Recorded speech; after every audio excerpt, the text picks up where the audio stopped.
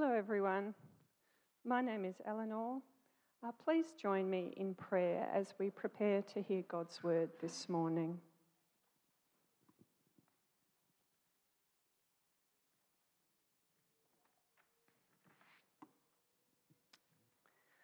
Heavenly Father, thank you for this day where we can come together to worship you, pray, sing your praises and hear your word. Thank you for giving us your word that shows us the way to everlasting life through Jesus Christ our Lord.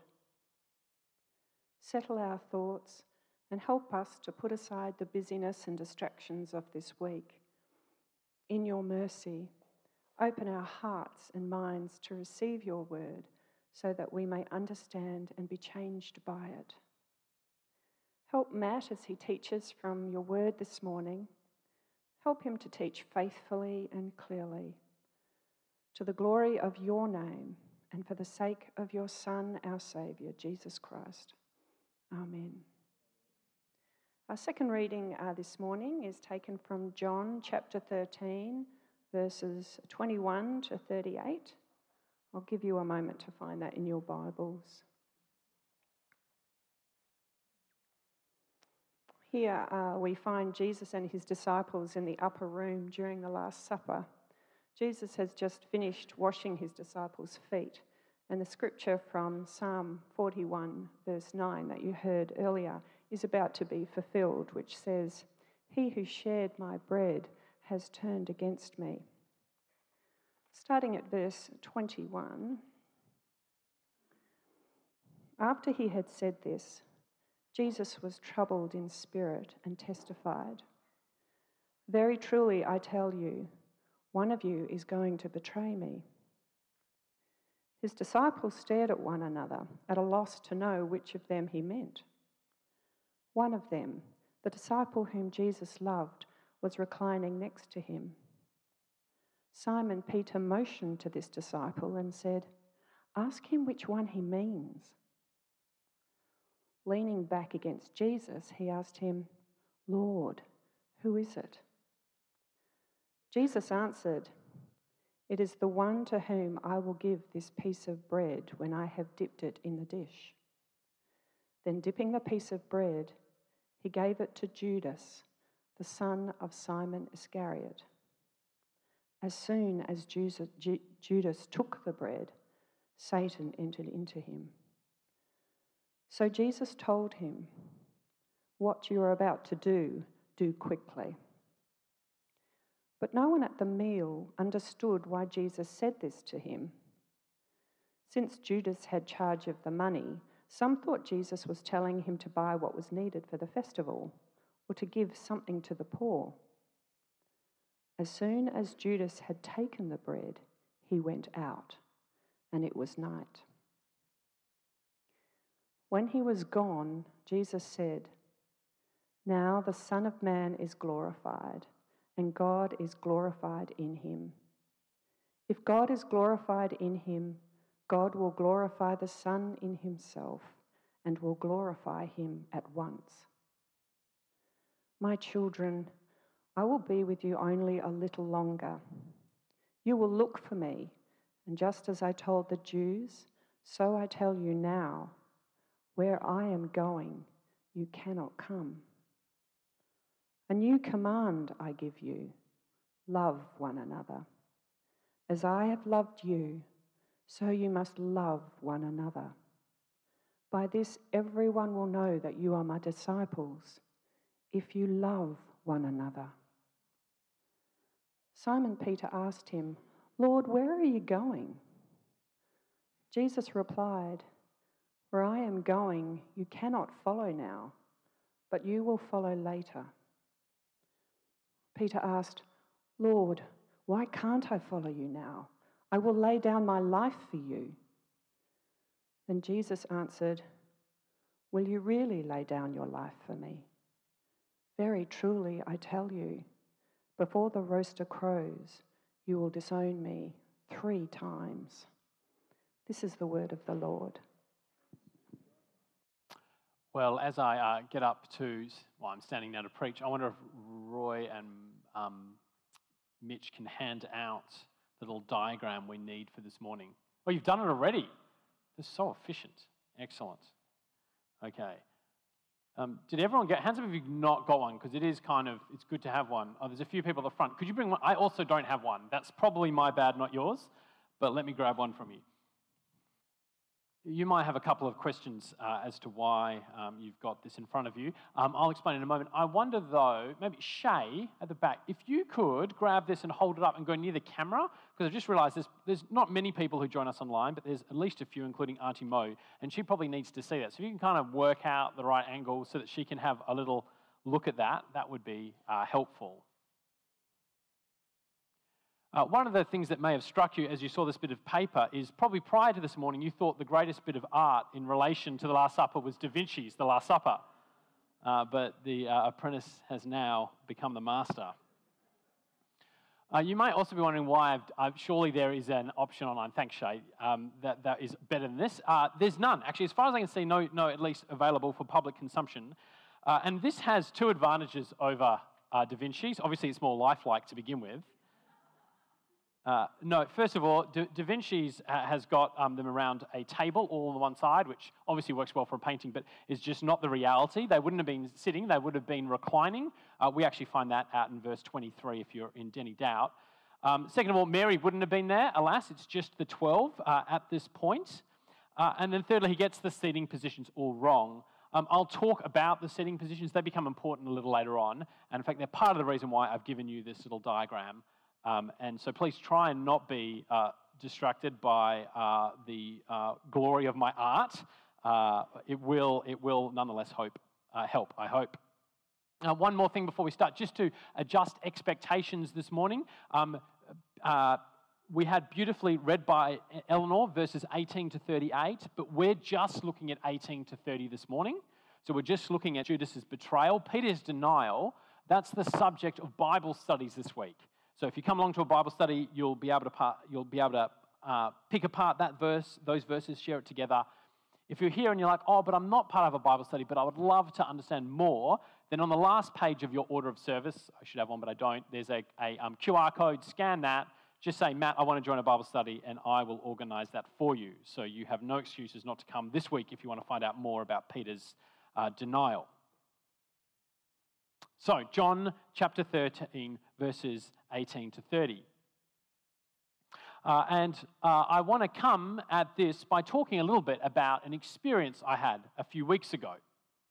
Not last week, but the week before, I was part of a leadership development type thingy for church pastors, or a group called Reach Australia. It was an excellent experience. Anyway, as is the case with things like this, and you may have experienced this at work or uni or even at school, there's a bunch of pre-readings required in order to make the most of the week before you.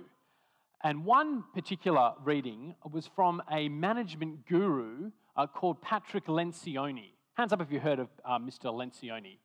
Excellent. 4. Now, that'll do. That's okay. I assumed you hadn't. But the book, the chapter that I read is from a book called Death by Meetings. Death by Meetings.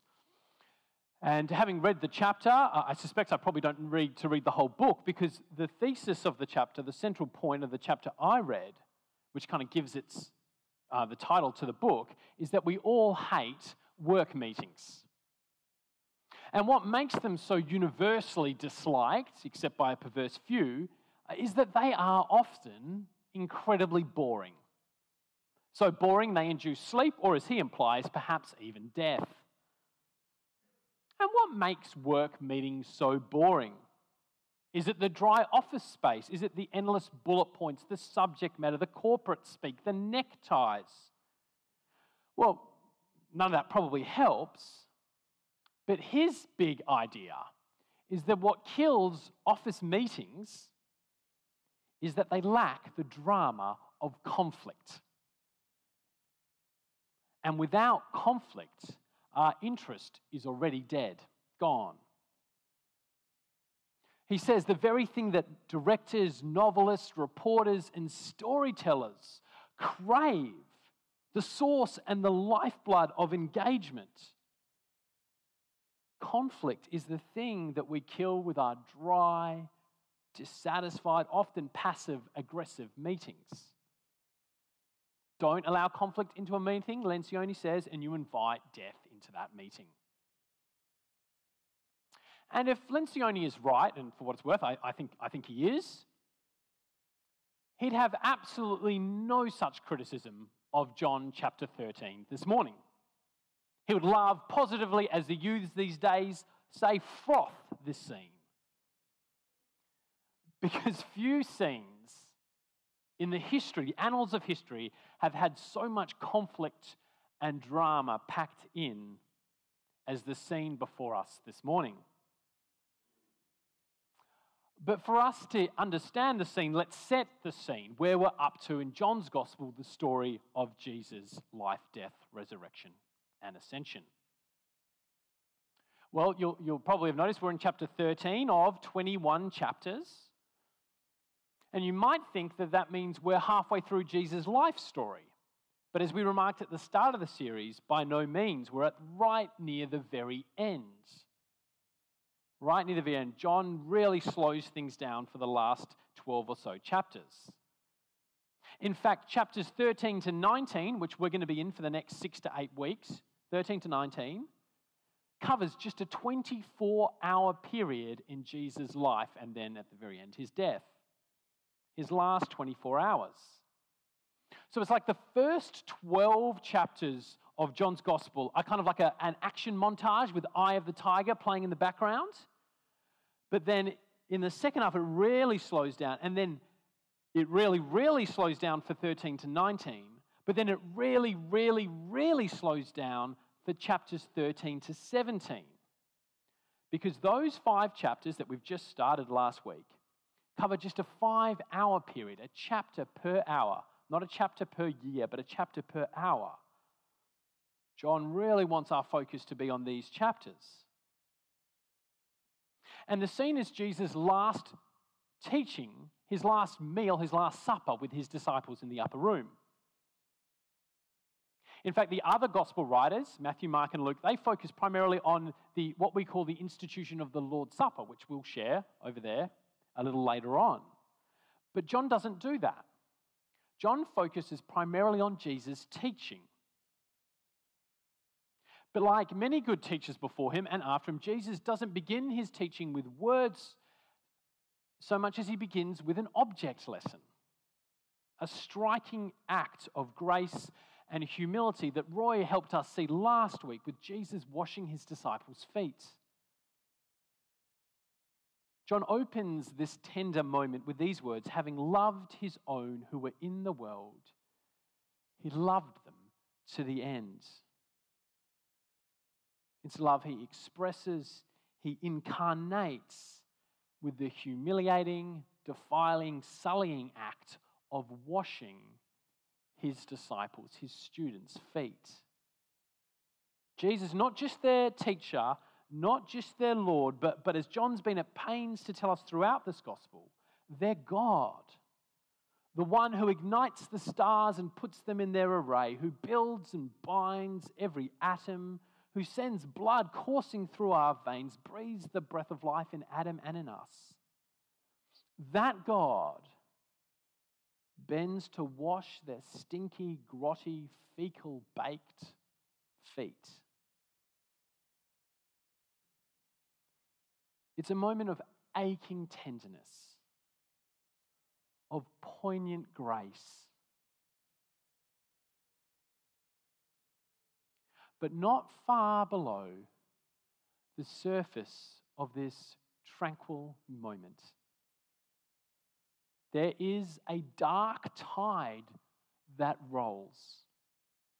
There are black waters brewing that breach the surface,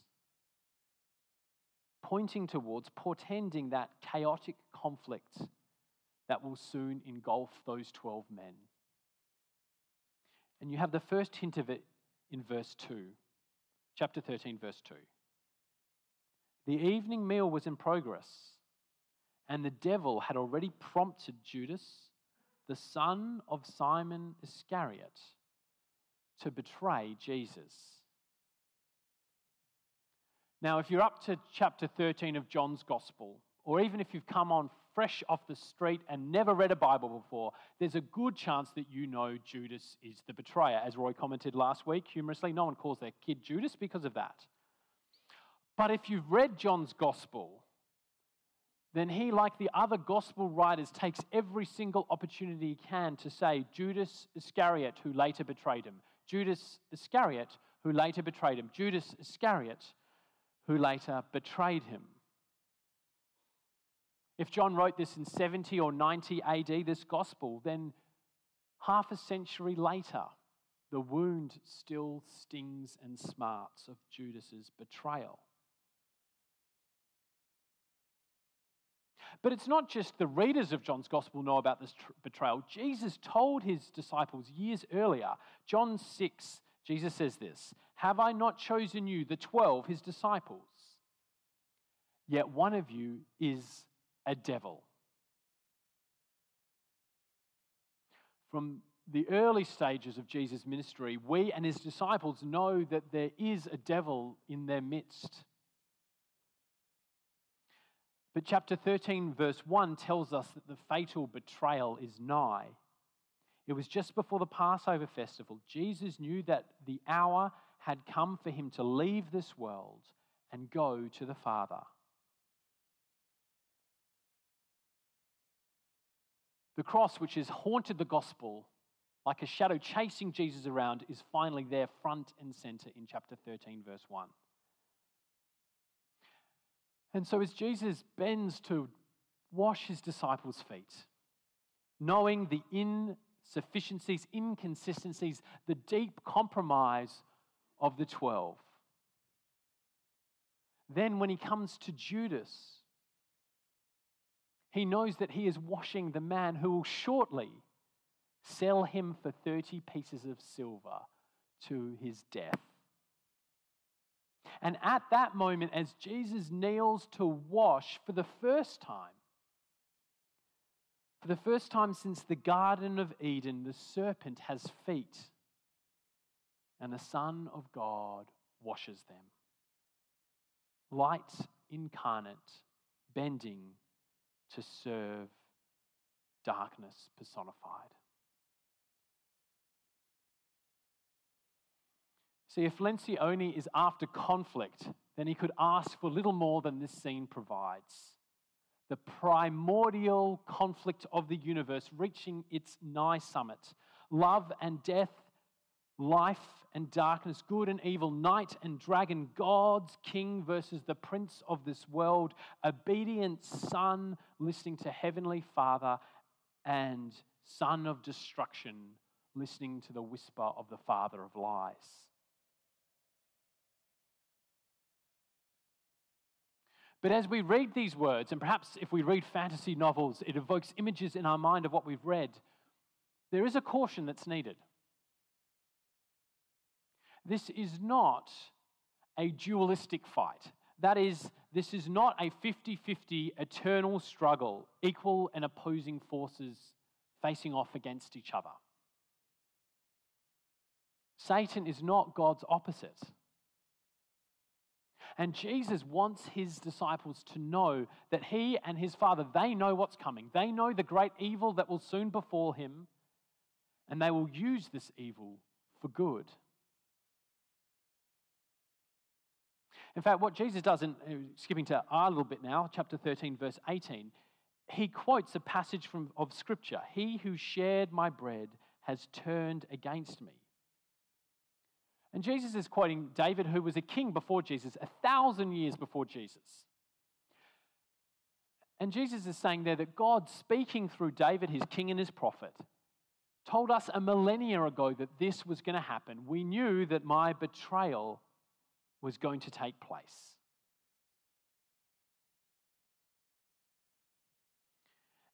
But that language,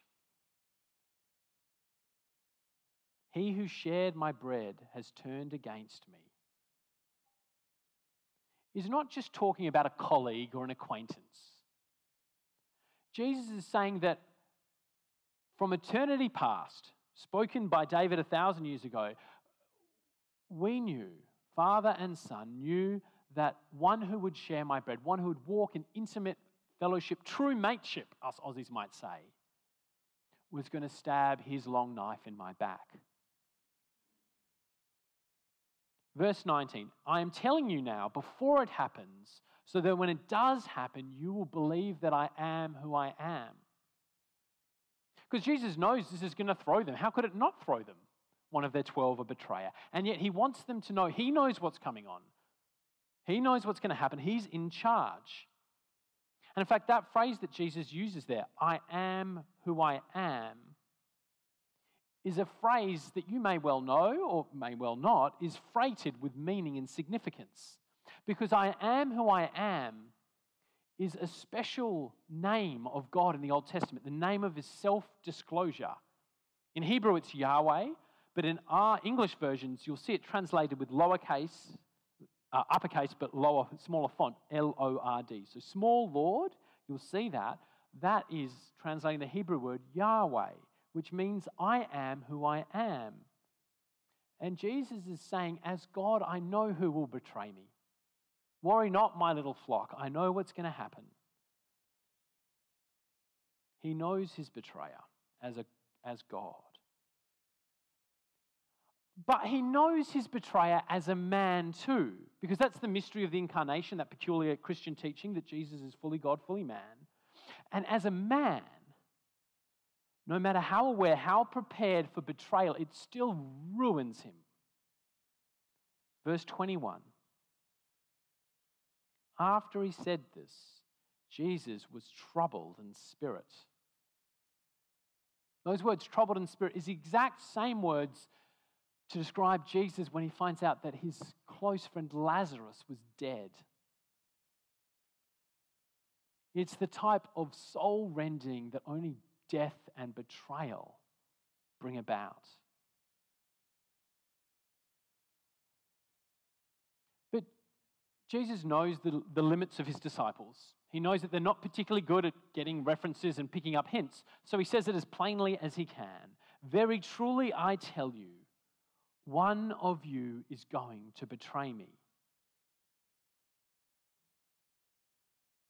And so verse 22, understandably, the disciples stare at one another, at a loss to know which one of them he meant. I mean, who could betray him after these 3-4 precious years?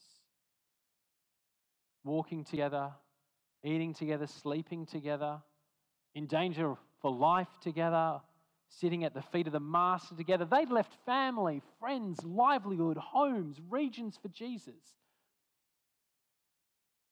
How could one of them possibly betray him? It's a scene of confusion. But as is always the case, Simon Peter is the first to speak. Verse 24, Simon Peter motioned to this disciple, and asked him which one he means. Now, verse 23, sorry, I skipped it, but it's important. One of them, the disciple whom Jesus loved, was reclining next to him. Simon Peter motioned to this disciple and said, ask him which one he means. So we've got two disciples, Simon Peter, and we've got this rather cryptic allusion to the disciple who Jesus loved. Well, if you keep on going to the end of John's Gospel, chapter 21, you find out that this disciple is none other than John, the author of this Gospel. He's the one reclining next to Jesus. And now we have if I've lost you with all that, have a look at your diagram. This is where the diagram becomes important. So tables in those days were in a U shape. You recline, you're lying down. And so you've got John who reclines back into literally the breast of Jesus to ask the question. And so you'll notice Peter might be missing half his head in yours, sorry about that. But you have Peter on the other side. There's a question mark there. We don't actually know where Peter is. It does make sense of what's transpiring. And I think with Peter's motioning and then his verbalizing, you've probably got a little something like this. Psst. Psst. John, yeah, you're the one closest. Ask him, do it. And so John dutifully obliges. And so he leans back into Jesus' chest and he asks him, Lord, who is it? And Jesus answered, it is the one to whom I will give this piece of bread when I have dipped it in the dish. Then dipping the piece of bread, he gave it to Judas, the son of Simon Iscariot. The scene continues, but as it continues, there's two things that have always perplexed me about what transpires next. If you know the scene, you might have these questions. Well, question one, why the bread dipping? Why not just say it's Judas? And two, if Jesus says this as clearly as he does, and Judas takes the bread, why does no one seem to get it? Verse 27, so Jesus told him, what you are about to do, do quickly. But no one at the meal understood why Jesus said this to him. I mean, the disciples are slow on the uptake, but this seems to be kind of pushing the envelope here. So, two questions, why the bread dipping? And two, why the confusion? Well, let's go with the confusion first. It's a hypothesis. I can't prove it, and I'm certainly not the first to kind of put this forward. But I think it's the best explanation, and it's this. Because John is right next to Jesus, kind of in his kind of lap almost, his answer could quite likely have been too soft for others to hear. So Jesus speaks, and John and perhaps only Judas hear what's said, and hence everyone else is a little hapless. That does leave the question, though, how come John doesn't get it? Verse 28 says, but no one at the meal understood why Jesus said this to him. I don't know. Perhaps John's so bewildered, so discombobulated at not only the promise of betrayal, but then the fact that Jesus doesn't try and stop it, mitigate it. He kind of goes, go do your thing and do it quickly. Maybe just kind of get his head around the scene in that space of time. So I think most of the people are confused because they haven't heard, and John's just a bit confused because it is a bit confusing. That's my take. You may have another. But question one, and this is probably a more important one, why the bread dipping?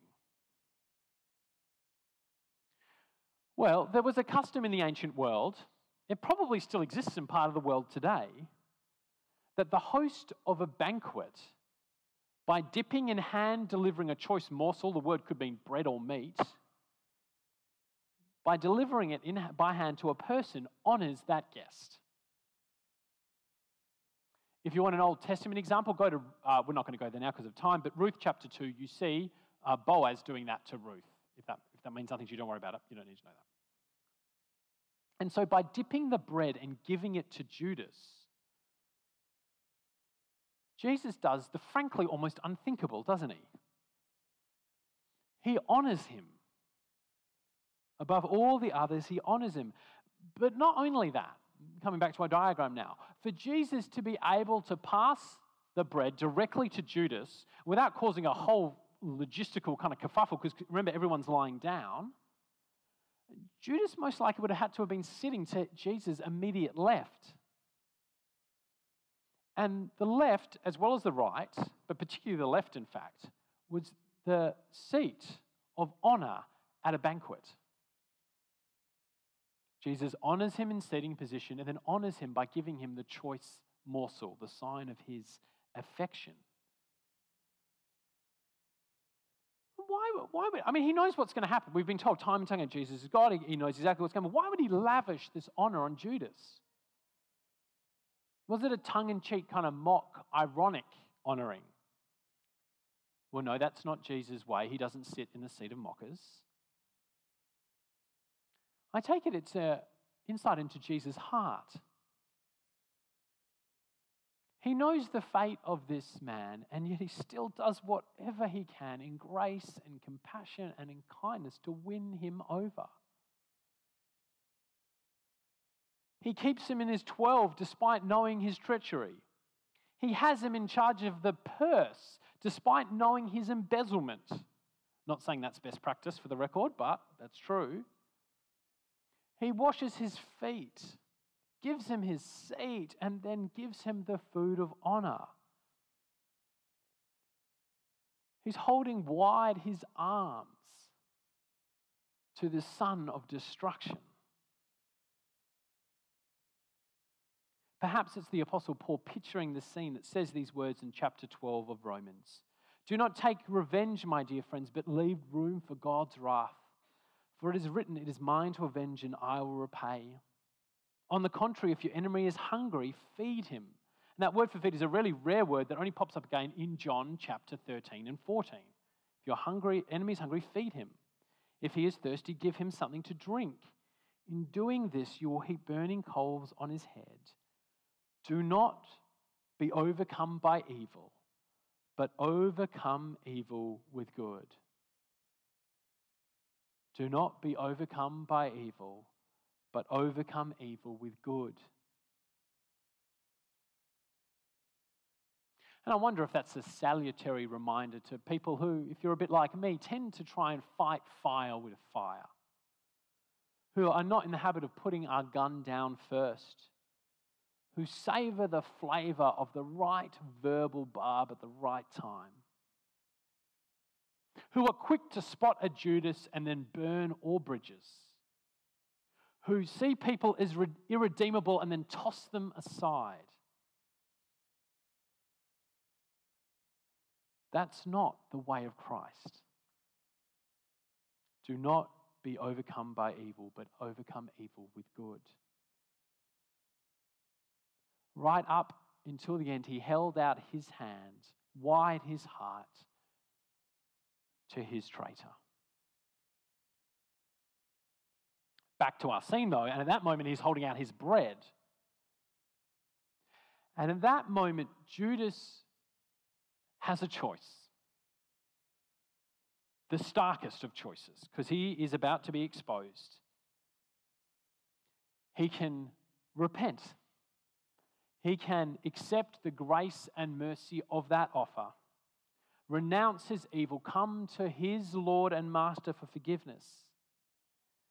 A forgiveness he surely knows is on offer. That very evening, there's evidence of Jesus' tender heart toward him. Or he can double down on the dark deed. He can inch one step closer towards the abyss of treachery. Well, it's not a cliffhanger though, is it? There's no tension because 27, as soon as Judas took the bread, Satan entered into him. The final act of love, as one commentator remarks, with terrible immediacy becomes the decisive moment of judgment. The final gesture of affection precipitates the final surrender of Judas to the power of darkness.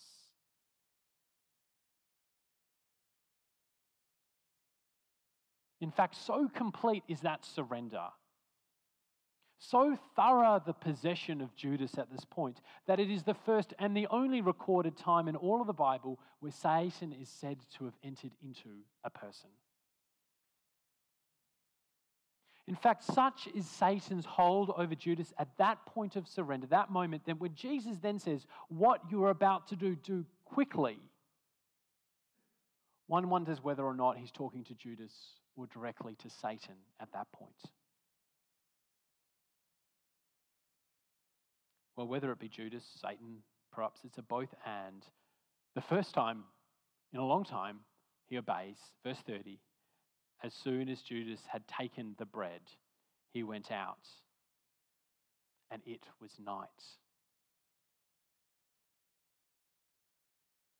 Those words, it was night, are not written for timekeeping's sake. We all know it's the evening meal, nor is it a reference about the poor luminosity of the evening.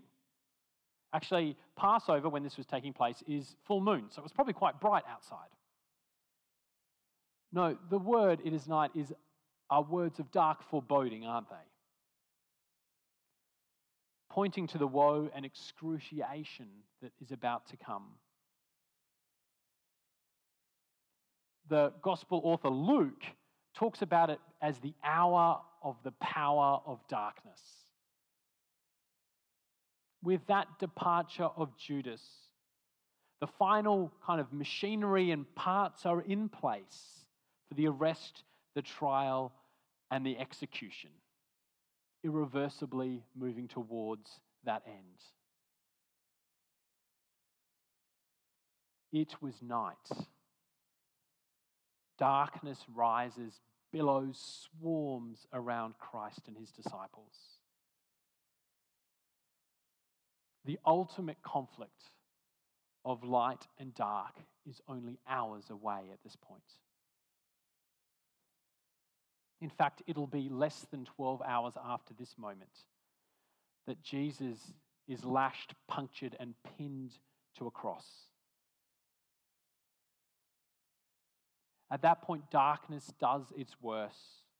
Serpent bares his fangs, spits enraged venom. Evil rises to its full stature and falls upon Christ.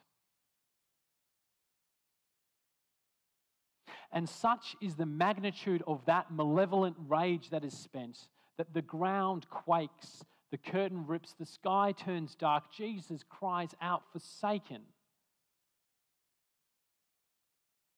And in that moment, it appears that the darkness has won. And there is 36 hours of silence. But then the sun breaks Easter morning. The tomb rolled away.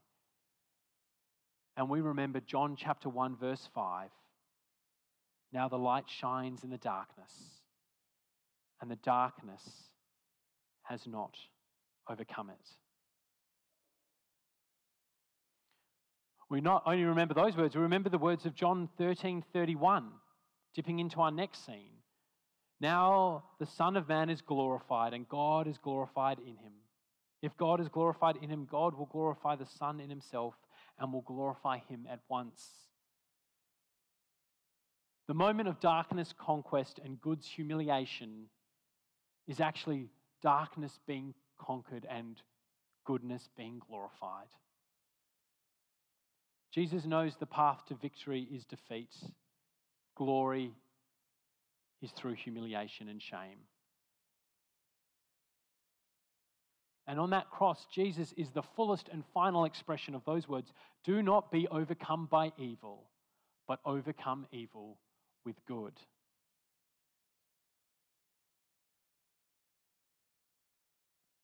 And it's funny because the crucifixion and resurrection obviously take place after our chapters 13 to 17.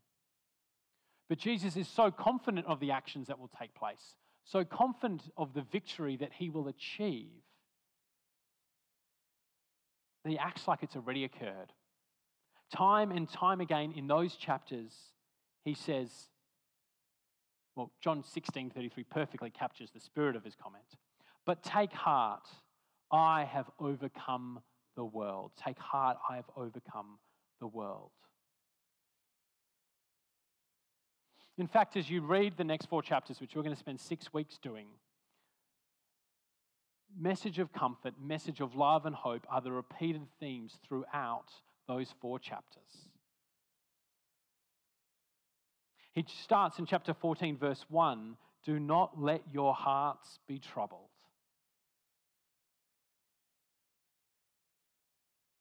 And take a step back and think about the scene.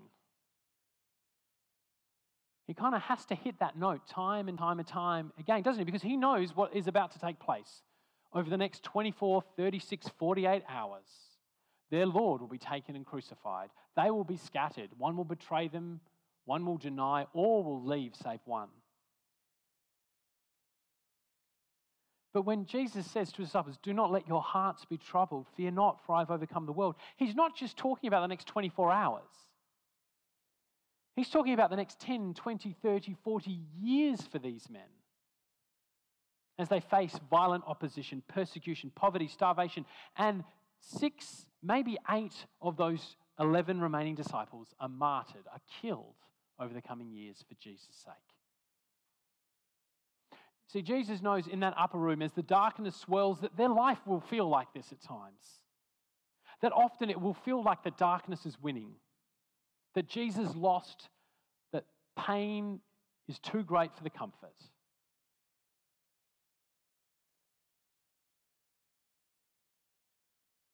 And that might be life for us right? Yes, the promise of resurrection glory, Jesus' comfort. There are side dishes of delight and joy, for sure. But our diet is not that. Our diet is suffering, grief, pain, abject hopelessness at times. And so as we spend the next few weeks sitting alongside the disciples as we hear our Lord's teaching, 2,000 years perhaps after the fact, but we, like those original disciples, need reminder of Christ's comfort, the tenderness and love he offers. Need to be reminded that yes, indeed, despite circumstances, he has overcome the world. There will be trouble and heartache in this world. But in the end, grace and mercy, goodness and light will triumph. Let's pray.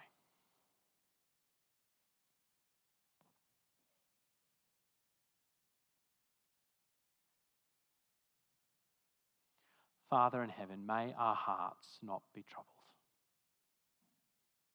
May we hear these words of assurance and comfort spoken to your disciples.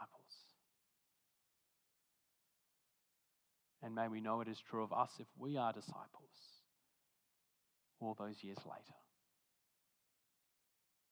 Help us to know that you have indeed overcome the world, that good does triumph.